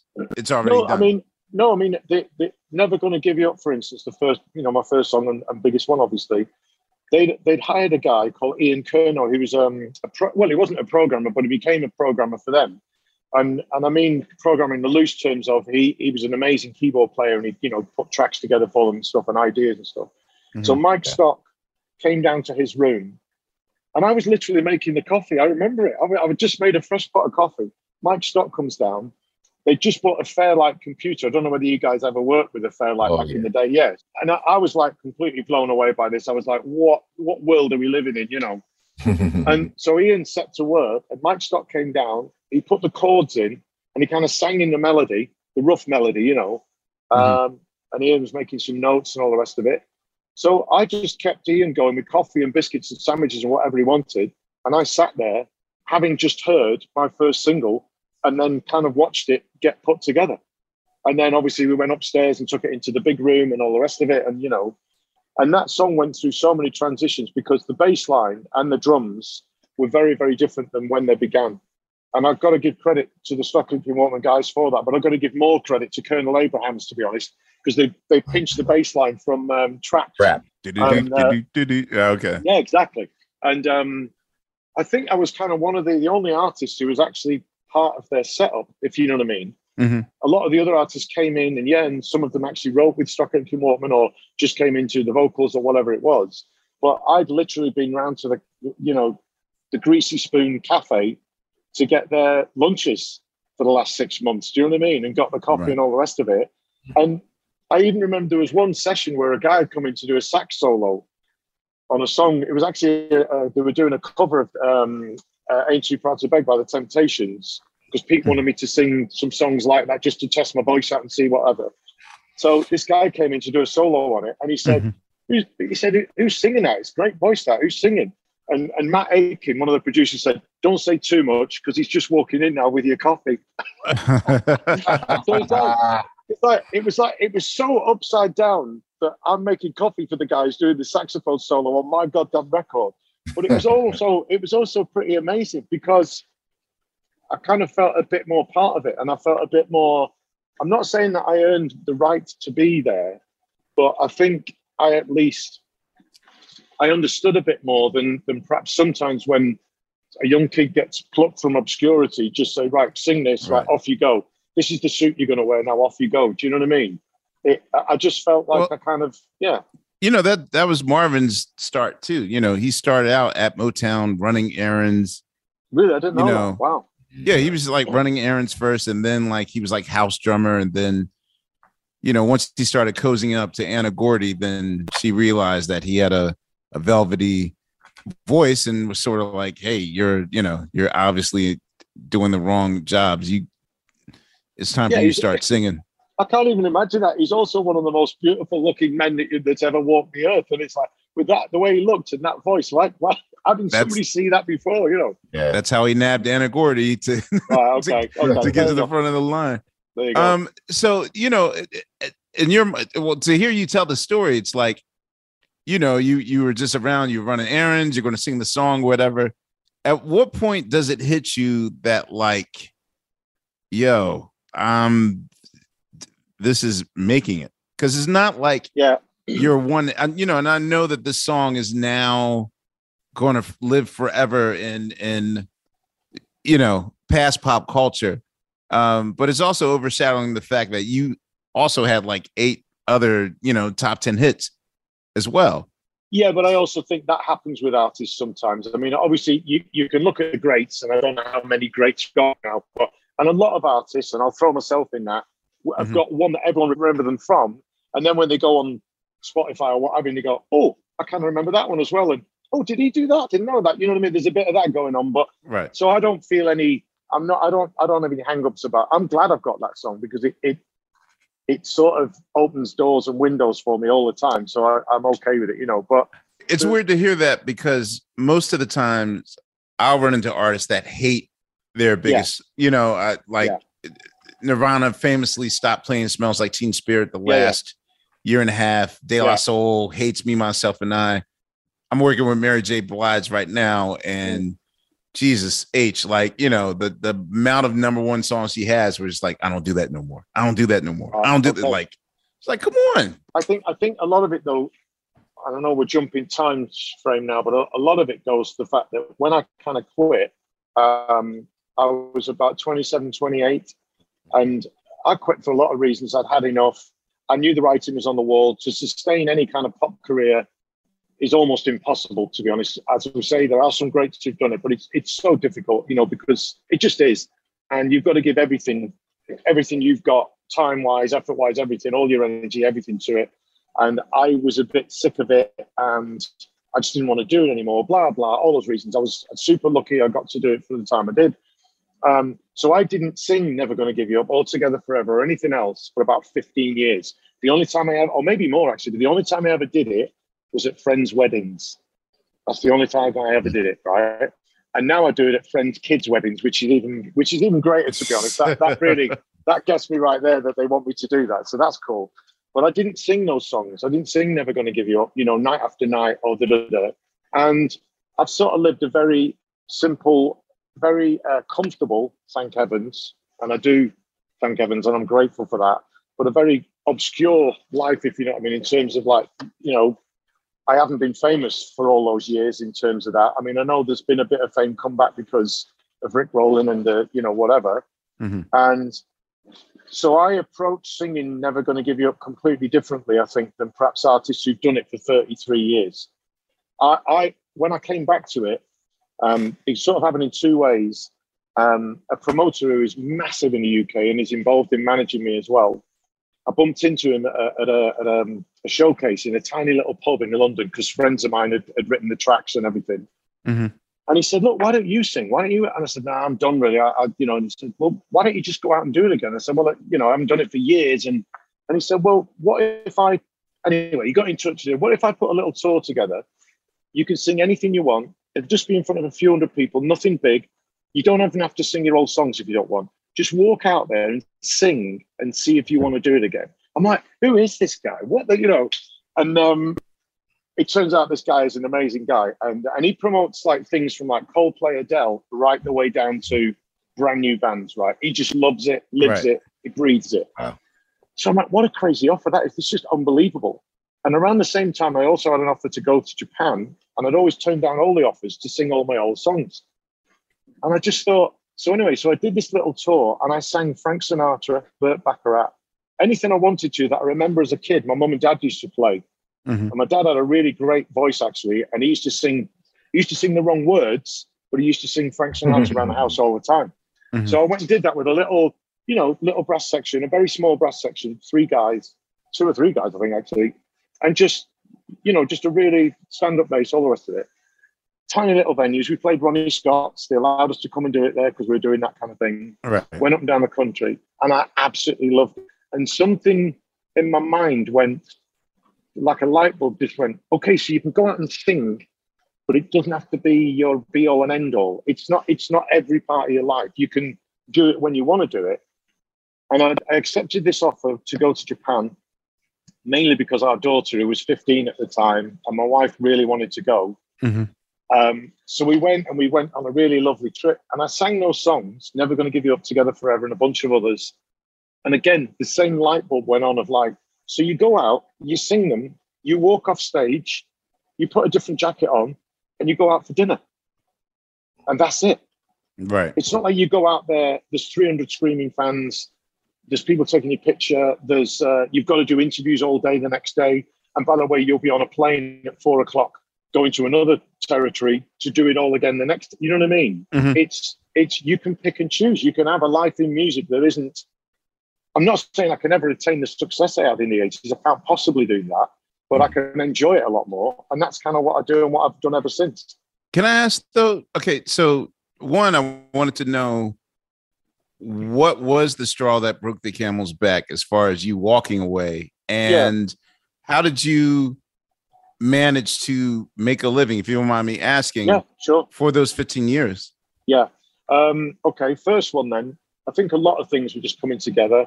We had like everybody has got a story about a record they made that never did anything or just didn't see the light of day, didn't get released, whatever. So I had a couple of things like that. We did an album away from Stock Aitken Walk, my first one, and the first single from it It was called Cry for Help. And I was so lucky with that record, but I also knew, well, I might not get to make many more. I thought I'd love to get a couple of my favorite drummers on it. So we did some stuff with Jeff Porcaro came and played drums. We didn't actually use those sections in the end because it turned into something else. Vinnie Caliuti came and played drums on that song. Oh, the Monsters. Wow. Yeah. And I'm sat there in a room going, I don't know what's going on. And I got to play their drum kits as well, by the way. And obviously we had some great musicians. Andre Crouch, it was his choir that sang on the record. And obviously, I'm sure to this day, but I think around any of that time through the 90s and onwards, if you wanted a choir, there were a couple of choirs to ask, and he was probably at the top of it. And so some of those experiences were amazing. But anyway, so that record came out. We had a top 10 in America with that song and a top 10 in the UK and lots of different countries. So I thought, this is crazy. I've left Stockheath in Waterman. I've made a record with Vinnie Caliuti on it and a choir, and yet we still had a top 10. And I had long hair as well. I just grew my hair for a bit of a laugh and what have you. And I thought, that's it. We've turned that page. I can go and make records. Cut a long story short, up to that point, I think I'd had and this sounds like sour grapes. It's not. I was just shocked by it. I just didn't understand what was going on. The next couple of singles we released didn't really do anything. We didn't get them anywhere near the charts. Yeah. And the weird thing was they were more like pop songs than the first one. And it transpires that basically the head of RCA in the UK was moved out. A new person came along, kind of got rid of everybody and started again. And that was in that transition of in the middle of that record. So to be honest, I'm not saying this, believe me, I'm not bragging. I'm just trying to give you the facts, right? We still sold over 1 million albums with one single. It just didn't go boom, if you know what I mean. And we didn't get any more singles at all in any chart anyway. It just didn't happen. And so it made me realize, and a few people who know what they're talking about said, look, that just happens every now and again. You can be in the middle of a record, and if your record company just disintegrates, it doesn't matter how good your record is. And even though you've had a hit with it, and if the album's kind of out there and it's doing well, and could even be top 10, in a couple of weeks, it's just going to die a death because there's nothing making it happen. And what it sort of made me realize was that unless your record company really want this to happen, unless they're really on board, you know what I mean? You've got no chance, really. And I'd never experienced that before. And obviously, I was still a kid, really. I was young, you know. So anyway, so that record kind of ended. So we start to make, are we going to make another one? Are we not? Are we what have you? So I'd written a song. I can say this because it's years after now, so it's cool. So Madonna was going to be in a movie called Body of Evidence with Willem Dafoe. I remember that. God, I watched this 2 weeks ago. Oh, you're joking. That's nuts. I wanted to watch. I had COVID 2 weeks ago, so I wanted to. Oh wow! I wanted to watch all the horrible films I heard about. Okay. So I watched Body of Evidence. Okay, all right. I watched Basic Instinct 2. I didn't even know there was a sequel. Yeah, there was a sequel. Okay. Garbage. Basic Instinct, yes, but not Basic Instinct 2. Right. So anyway, somebody who was A&R in the project or what have you sort of said, well, look. So the guy I wrote Cry for Help with, a guy called Rob Fisher. He and I wrote a couple of songs. This song was called Hopelessly that we wrote. We sent it in to possibly be in the movie. We got this thing back saying, look, we absolutely love it. We're going to come to the UK. We want to be involved in how you record it. We don't not necessarily produce it, but we've got to be there. But we need it done right away because we're really close. We've just got to get this thing done. So we went, great. I was mega excited on that. But there's something in the back of my mind's going, why isn't Madonna singing this song? Why isn't she singing her own song? Why isn't she? What's going on here? But he said, no, she doesn't want to sing any of the songs. They don't want any. She wants to act, and that's it. So I'm like, great, that'll do for me. Madonna's going to be part of, this massive thing, and I'm going to get a song in it, and let's go. So we do the song. Everyone said, we love it. It's great. It's perfect. We send it off. It's all great. So my record label, which is still RCA, BMG at the time, said, right, we need you to make an album because this film's coming out in a few months. And so have you got any songs? I said, well, I've got a lot of songs because I've been writing. And I said, right, just get in this trade. So I went back in the studio with the guy I'd made the last album with, a guy called Gary Stevenson, who's still a good friend today.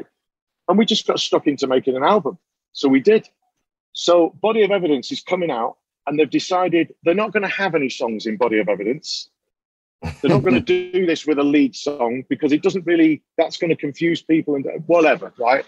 Maybe they did have a song in the end. Yeah, maybe they did have a song in the end. I can't remember, but they certainly didn't have ours. I don't think they had any. Right. I think they just had the theme music. They didn't want to confuse Madonna's career with like this music that was out. It's like, what is it? Anyway, whatever. And maybe that's just the way I'm remembering it. So at this point, when I go into the record label, and I've made an album at this point, most people, when I walk in the building, are kind of looking out the window, hoping not to make eye contact. Because now they don't know what to do. It's like, is this record any good? Is it the right record? Should we be doing this? I'd like to keep my career, so I'm just going to look out the window when he walks in the building. And at this point, I'm like, you know what? I think I'm just going to walk away. I think I'm just going to say, look, while no one's watching, and they obviously weren't, I'm going to walk out the side door. And I spoke to my manager, who spoke to my lawyer. I was doing promotion for that record that had this song Hopelessly, which was going to be there, whatever. And I think we were sort of getting a bit of headway in America, actually, funnily enough. And I was going to the airport, I was going to Heathrow to get on a plane to go to New York to be on a TV show, I forget which one, to sing this song Hopelessly. And it was sort of getting played a little bit, but it wasn't getting the full, do you know what I mean? And something in me said, I've got a daughter at home who is like, 1 year old, I think she was, something like that. I'd just done loads of promotion in Europe, and it all felt pointless. Yeah. I don't know whether you guys have been there, but it just felt absolutely pointless. It felt like, it almost felt embarrassing, like sort of like we should just not be doing this, really. They don't want to do it. I'm not sure I want to do it anymore. So I'm going to Heathrow, and I turn around to my manager, who's still one of my closest people in my life, and he's a bit of a surrogate father. And I said, I think I'm done. And he's like, what do you mean? I'm like, I just don't want to go, and I don't want to go, and I don't want to do this. And I knew what it meant, because I knew that's it. You don't not go to New York to go and do a TV show and the record company go, oh, that's fine. I said, I think I'm done. So he said, fine, let's call the lawyer, and we'll just see if they'll let you walk away and forget about it, and we'll shake hands, and we'll do that. And so we turned the car around, and I went home, and I cried a bit. I did, obviously. I knew what it meant. And I just went home, and we had a bit of a hug, and he drove home, and he called my lawyer, and he called BMG. And to be fair to them, they said, yeah, we're okay with it. If he wants to quit, we don't want to do it anymore. And that was it. All right, y'all. You know what season it is. 'Tis the season for spring breaking and planning our summer travel. And if you're like me, you're already in your Airbnb app trying to find which spot is right for you. Now, listen, while I'm looking to spend all this money, what I'm not doing is thinking about making money with Airbnb. See, you got to change your mind state. Make the money while you're spending the money. How, you say, Laia, do I make the money? Well, you host at your house. And I know what you're thinking. I mean, my whole house? Well, no, you don't have to do your whole house. I mean, you could do a room or, do the whole house. So make some money while you're spending some money this summer. I'm trying to tell you, your home might be worth more than you think. Find out how much at airbnb.com/host. Now I'd like to introduce you to Meaningful Beauty, the famed skincare brand created by iconic supermodel Cindy Crawford. It's her secret to absolutely gorgeous skin. Meaningful Beauty makes powerful and effective skincare simple, and it's loved by millions of women. It's formulated for all ages and all skin tones and types, and it's designed to work as a complete skincare system, leaving your skin feeling soft, smooth, and nourished. I recommend starting with Cindy's full regimen, which contains all 5 of her best-selling products, including the amazing youth-activating Melon Serum. This next-generation serum has the power of melon leaf stem cell technology. It's melon leaf stem cells encapsulated for freshness and released onto the skin to support a visible reduction in the appearance of wrinkles. With thousands of glowing 5-star reviews, why not give it a try? Subscribe today and you can get the amazing Meaningful Beauty system for just $49.95. That includes our introductory 5-piece system, free gifts, free shipping, and a 60-day money-back guarantee. All of that available at meaningfulbeauty.com. Rain or shine, every day is a great day for fishing, right? You got rain gear, but you can't overlook sunny day gear. A Columbia PFG Solar Stream Elite hoodie has you covered on the sunniest days. Like literally. I mean, who wouldn't trade a sunburn for a trophy fish? But why do it if you don't have to? Especially when this Solar Stream Elite hoodie is built with broad spectrum UV protection. We're talking UPF 50. And it has airflow so you don't overheat. And what's the alternative? Putting down the rod every half hour so you can slather on some sunscreen. Seems like an easy choice to me. Columbia PFG has you covered with their Castback TC shoe. Its OmniMax cushioning and traction system helps if you're on your feet a lot, say, fighting a fish. Not to mention keeping you sure-footed on a wet rocking boat. So if you're going to be spending long days out on the water, and I sincerely hope that you will be, head over to Columbia.com/PFG and shop all their performance fishing gear. That's a rarity to one. Yeah, that's about as good as it gets in this business. Like, yeah, because most people try to force their will.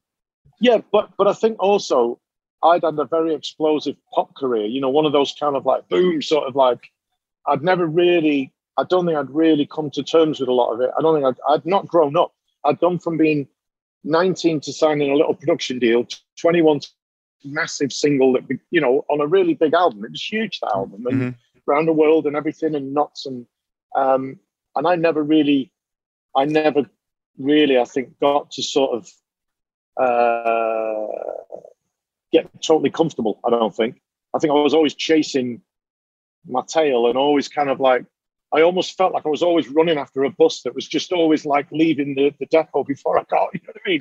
And so right. I didn't grow up as a human. I've become a dad, but I didn't feel like a grown-up, you know what I mean? So, and anyway, very long answer. So the next part of the equation is this. That first album did really, really well. I wrote 4 songs on my own on it. The next album did pretty well. It did about half what the second one did, and I wrote 5 or 6 of them. So, and even the Cry for Help song that was on that album called Free, you know, we did 1 million something with that record, and I wrote a lot of those tunes and co-produced it and blah, blah. So in other words, I made quite a lot of money because we sold a lot of, you know, that first album sold over 8 million, I think, you know what I mean? So we sold a lot of records back then, because if you had a hit couple of songs, pop songs, that very often meant you sold a lot of records. And so I just kind of was comfortable with that, but I've never owned a fleet of Ferraris. I've never driven a Rolls Royce into a swimming pool. You weren't balling out of control. No, I think, again, I owe that back to my upbringing, in the sense that I'm from a very working class area. My dad had a little business, so I always knew there was a tax man. I didn't understand what it meant as a kid, but I knew he was coming. And I knew he wanted some money from my dad. Do you know what I mean? Right. So my dad would be sat at home doing his paperwork, and he'd be going, right, well, that's for the tax man. I'm like, what? I kind of thought a tax man was going to come with a bag almost. Do you know what I mean? As a kid, I thought he was going to knock on the door and go, give me the money, you know, but I always knew that was there. And so I think every bit of money that I earned, I think also because I was so busy for like certainly the first 3-4 years. Well, I only did it for 4 or 5 years. The first 3 years of it, I was so busy. I didn't buy anything. I didn't even buy a house until quite a few, you know what I mean? Because I was always traveling. I was always away. Moving. Yeah. So, and also I think that whole kind of like MTV Cribs, look at my house lifestyle, unless you were one of the absolute greats, Elton John, The Who, the what have you, that, you know, whoever, you didn't live like that. I think people just got on with it and then realized they made some money some years later. You know what I mean? You tell that to my friends. Hey, you work with Elton John, man. Speaking of it, what was it like working with him? Yeah, I mean, that guy is amazing in so many different ways. He got in touch. He, cut a long story short, the first time any sort of connection was Never Gonna Give You Up got this award at the BPI Awards of Single of the Year. And because it was live back then, it was at the Albert Hall. And funnily enough, just mentioned The Who. The Who were closing the show and they were playing live at the Albert Hall. So the award for single is pretty much one of the last awards.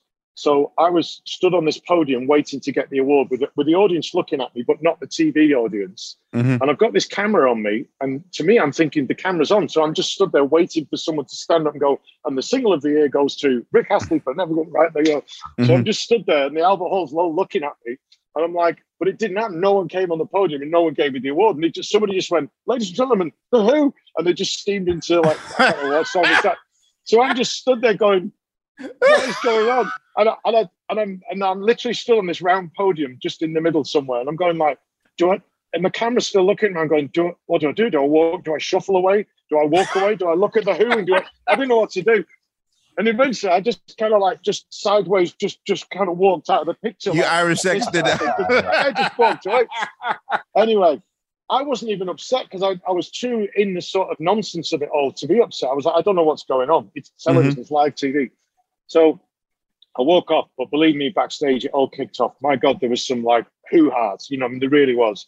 And my manager was really angry. I mean, he was like fuming, do you know what I mean? And the StockX and Waterman guys were going ape shit, you know what I mean? It was a big deal because like they'd actually written and produced the song that had done, you know what I mean, the business that year and blah, blah.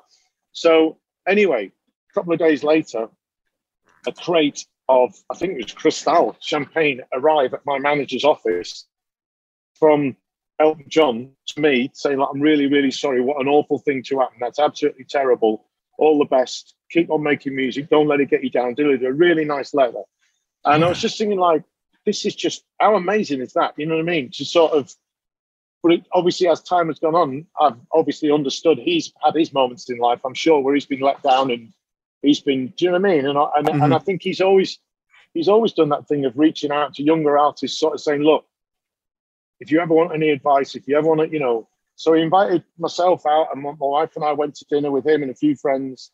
And he was just chatting about stuff really and just being a nice dude, you know what I mean? And just kind of saying, look, if you ever want to talk, if you ever get, you know, and I also think because obviously he, especially in the latter, you know, years, I think he's also been very helpful to people who've been going through major problems, you know, with drugs and drink and all the rest of it and all kinds of things, you know. I think that's what his life is about really now, is about more giving back than it is taking, if you know what I mean. But anyway, that's another world to get into. But on that dinner that night, he said, look, if you ever want me to come and play, you know, if you want to come and play on a record, just get in touch, you know. And I'm like, and I'm listening to him say the words, but I'm not really computing it. You know what I mean? So anyway, sure enough, he did. He came and played and he just rolled up, he just rocked up and just played piano on a couple of songs on that record that I did when I left StockX Waterman. He's just always been great. I made a record a few years ago when I turned 50. I made a record in my garage at home. 50. Just to kind of say to myself what I could do. I didn't even have a record deal at the time. And we went to see him in Vegas. And I'm saying this because I'm proud of myself, but I also want to say how great he is in that same sentence. Mm-hmm. We went to see him just because we've seen him a bunch of times, and I wanted to see the show that he does in Vegas. He was doing the Red Jacket. He's just sat there, and he knows I'm in the audience kind of thing, and he sat there, and he just says to the audience, he says, by the way, ladies and gentlemen, there's a young man in the audience tonight, not that I was young, but there's a guy in the audience tonight. He said, if you're going to buy a record in the next few weeks or next month, buy Rick Astley's record. Buy Rick Astley's record. It's called 50. It's an absolutely fantastic record. And I'm like, what is going on? You know, it's like, wow. And he's always done things like that. I mean, for loads of artists, I think. And, you know, he's still keen on working with other artists and doing duets and all the rest of it. And so I just think he's one of those people that I know some people around him. I'm really good friends with Davey Johnson, who's his MD and his guitar player for all the years that he's been going, really. So I've been to loads of his gigs and, you know, been around some of the stories and sung backgrounds on the Lion King, some of those songs and stuff like that. Because I was just there, and someone says, like, get in there, go and sing, you know, and stuff. And I just think he's one of those people who's still in love with music. He's still, back in the days of CDs and what have you, he would go into stores. I'm sure you've heard this story. It's legendary. Yeah. He'd go in there and he'd come out with 2 great big bags of CDs because he still wanted to be like, what's going on? I should know what's going on, and I want to hear that thing. You know, what is it? So, no, he's the real deal. He was one of the very first people to. When I won the BAFTA and the Oscar, he was one of the first people to cold call me and congratulate me. And, you know, amazing. He's like that. Wait, before we wrap up, I always wanted to know, are you shocked at the level of adoration that you're getting for like these cover songs that you do in your show now? And speaking of Networth, did you resist the temptation to do a Zeppelin song at Networth when you did it? Or yeah, no, it wasn't that kind of a Networth, to be honest. I think it was just because it was big enough to get 2,500 cars in there with gardens, private gardens, or whatever you want to call them, whatever. Right. No, it's funny. I've never really got the lead out, to be honest. I've got friends who are so into Zeppelin, it's freaky. And obviously John Bonham, that's another story, right? Because like, just great. But I think it's never really, I'm not saying I'm not a fan and I don't appreciate Zeppelin, but if I ever go, well, and I do love a lot of rock music, I still play drums in a midlife crisis punk rock covers band for fun and what have you. And we go from like more AC/DC, to be honest, and then I saw the Back in Black one. Right, okay, and more sort of punky rock sort of things. The thing is, it's how I start, it's how most people start. You start by covering other people's songs, and there's a real joy in doing it. There's a real well, you look like you're having the time of your life when you're doing it. Yeah, I do. I love it. And every time, for instance, we toured in the UK in October into November, and we'd postponed that tour a couple of times. So I went into rehearsals, and they know what's coming, my band and crew and everything. They know I'm going to walk in on the last day because I don't like to give people much warning, and say, right, we're going to do Watermelon Sugar by Harry Styles. And everyone's like, right, fine, what key, how we... And they got to learn it. Yeah, and they just got to play it. But the other reason I kind of like to do that is because if we can't all just shuffle into it and just play it and make it work, we shouldn't be doing it unless it just sort of happens instantly. So we've done loads of covers, and I love doing it. I still absolutely love it. And I think, to be honest, there's an element about doing other people's songs that there's a tension relief, because it's like you're just doing a cover. Do you know what I mean? It's not like you're trying to represent for the audience something they've paid to come and watch. They've sort of gone, right, I bought that first album 30 odd years ago. I want him to do Never Gonna Give You Up. I want it to sound like the record. I want him to, you know what I mean? I feel I owe them that, you know what I mean? And that's not in a negative. I want to give them that. But I think when you do covers, you can just sort of say, it don't really matter. I don't mean that with any disrespect to the artist at all. I just mean it's just having fun. You know, I think all artists like covering other people's songs. It's just I totally fun. get it. You know, it's just fun. Yeah. So my last question is, who explained to you what Rick rolling was? Okay. I have one of my closest friends, a guy called Andrew Frampton, and he is and his brother, actually, Daniel, has mixed and engineered last couple of albums for me and stuff. But Andrew is a producer and a writer and lots of other things. I was on holiday in Italy, and he literally rickrolled me in an email. So this is years ago, obviously. And I'm like, so I just emailed him back and going, okay, whatever, send. And then, so he did it again. And I'm like, replied an answer to him saying, what are you doing? You know what I mean? We've known each other years, right? Like, what are you actually doing? What, you know, because I didn't grasp what it was at all. And it's also, this is the early days of YouTube. It's the early days of someone getting an email with a video link in it. That, I mean, I know that's like, just so makes me like a granddad, but I mean, it was early that was quite a novel thing. Right. So in the end, we're on our holiday in Italy. We're on the Amalfi Coast. I remember where I was and everything, the hotel and everything. So I get on the phone to him like, Andrew, what the hell are you doing? Right. What are you doing? Kind of thing. And he's laughing and he's like, so you don't know what a rickroll is? I'm like, what? No, I don't even know. I don't know the term, the language, the nothing. So he kind of explained it to me. And even then I still sort of thought, nah, this is just him joking. This is just him doing this and a couple of other friends that he's going to get to email me and do whatever. And I had no idea that it was actually this little bubble on the internet that people were, you know. So, and to be honest, I give credit to my daughter for mostly putting me right about it. I'd been nominated for an MTV award in whenever it was, 15 years ago. Something to do with best live act or best something, which all they were doing, they were jumping on the rickroll thing. And they were having a bit of fun. They were having a bit of fun, possibly at my expense, and that's whatever. But it was going to be in Liverpool. And I knew that Sir Paul McCartney was going to be getting a Lifetime Achievement Award from Bono in Liverpool, right? And I'm like, am I going to go to that? No, I am not, right? I wasn't even really going to go anyway, but I thought, I'm definitely not going there. If it would have been in Leipzig or Hamburg or Brussels, I might have gone to that, right? I ain't going to Liverpool with Sir Paul McCartney and Bono. That ain't happening, right? And my daughter said, look, there's no way you're going to that. That's just like some, and I said, no, you're right. You know, and she was like 15, 16, whatever she was. He said, you do realize it's got nothing to do with you. And I went, what?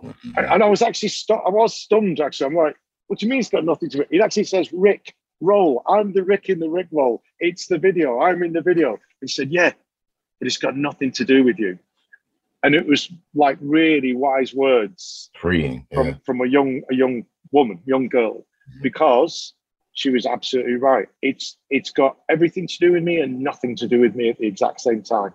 And it's probably the best bit of advice that I ever had about it, all of it. And that is to say, it's over there and it's doing whatever it is, and it's a thing and it's what have you, and it can be fun, and you can even enjoy the fun and get involved in it sometimes. But it isn't. It's a thing and it's a whatever. Just it's there, whatever it is.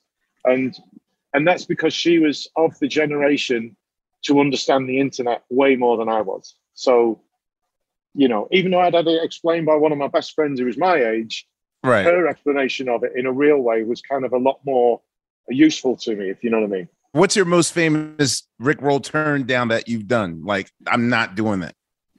Well, I get really commercial ones for money, basically, with products and things and all the rest of it. And I'll do ones that I think are okay, and I think they're fine, and they're not, you know, in any way. And also because if they have a bit of a sense of humor about it, if you know what I mean. I've just done a few months ago, did one for a video game for Guardians of the Galaxy. And I loved that movie. The first movie when it came out, I absolutely loved it. And the way they use music, I think is such a blessing because kids know those songs, even the ones from the 70s, 80s, whatever, they know those songs. Yeah. Like we were talking at the very beginning, all three of us talking at the beginning about how we listen to music, how we come across it and stuff. So I thought that was a really cool thing to do. And the guys who made the video game were really great. So I'm more than happy to be invited to do that. But there's just times when I just look at it and I go, no, I just don't feel that. It's just, and I also think it's a really difficult thing to navigate, I think, how far to just do something for money. But don't get me wrong, my wife manages me, and we have a criteria of things that need answering. The first one that usually comes up is, where is it? Because if somebody says it's in Santiago in Chile, then we're almost on the plane, right? And I don't love flying, but we're almost on the plane because we have great promoters down there. We've got some great wine down there. We love it down there. And if someone says to you, you know, somewhere like that, or, you know, anywhere in South America, that's like Japan I've been to quite a few times, one way or another, different places. There's lots of places in the world. Coming back to America and getting to go to towns and cities in such a way like this with the guys and everything, it's been such a treat, really. Not something I can do on my own in any way, shape or form. So, you know, but the truth of it is, it's like, where is it? It's also kind of, yes, there's money involved, usually, of course there is. But what we also look at is we sometimes say, well, you know what, we'll do that because that basically means we can do this. Well, we're not going to make any money, but I just really want to do it. By the time we've flown the band and the crew there, it's probably going to cost me money, but I really want to do it. I really want to do it, and that pays for it. And I'm not afraid or embarrassed to talk about that because at the end of the day, music is a business and it has to kind of balance out at some point. And you pick and choose and you do the ones, you know. So I think I've just always used my head in terms of thinking about the Rickroll thing and I'm never going to give you up and saying, look, I don't want to bleed it dry because I don't. But sometimes there's opportunities that come along and sometimes they just happen. Sometimes they just happen in front of me and it's like, I'm getting on the stage and I'm singing that song right now because it's just happened. You know, it's tricky. And like you said, there's a lot of artists who want to run a million miles from their biggest, oldest song. And I kind of go the other way. I sort of embrace it. And it's like an old jacket and it's kept me warm for 30 odd years. Do you know what I mean? So I have that kind of like comfortable love for it, I think. Well, that's inspirational because I'm a human being that is still slowly, you know, highly uncomfortable when nice gestures happen or people show you love or that sort of thing. Like I would have probably been the opposite and run away from it. But, you know, it's really inspiring to see someone in a healthy way just embrace their work and really enjoy it and not be serious, but not take themselves that seriously because, you know, I've run across many an artist that does nothing but try to sabotage a good thing. And I understand it. I do understand it. Don't get me wrong. I do. And like I say, that me having that 15 years or more, not doing it is what I think allows me to be comfortable about it now because I'm not a kid anymore and I'm not wrapped up in it. And don't get me wrong. I want to represent it. When I sing it live, you know, when I'm out with new kids doing this, or whether I'm doing my own shows, wherever it is, I want to go out and sing that song the best I possibly can. And I want anybody who remembers it and has some love for it to have that emotion with me and vice versa, and share it a bit and say, yeah, I was there. I bought the T-shirt. I remember, you know, because I go to, whether it's Sir Paul McCartney in Fort Worth the other week, or whether it's somebody who's nowhere near his level of you know, greatness or whatever, whether it's somebody just starting out or what have you, if I've got a connection with them because I, you know, loved that record, then I want to feel that in the room. And if I feel they're up and doing it, just painting by numbers up there, looking at the watch going, oh, I'll be off the stage in 10 minutes. I'm like, I'd rather walk out. I don't want to know. Do you know what I mean? We still got to respect it, I think, however old the song is. And even if it's become an internet meme, you still have to respect what the true emotion of it when somebody heard it the first time. I appreciate you for, you know, taking the time out with us and sharing your journey and your story. And, you know, whether on the radio or Ted Lasso or the internet, you know, the song's going to be here forever, man. It will live forever. And I appreciate you for sharing this with us. And this is Rick Astley on Questlove Supreme on behalf of Fontigolo, Sugar Steve, Unpaid Bill, and myself and Laia. Thank you guys, and we'll see you on the next go round of Questlove Supreme. All right, y'all.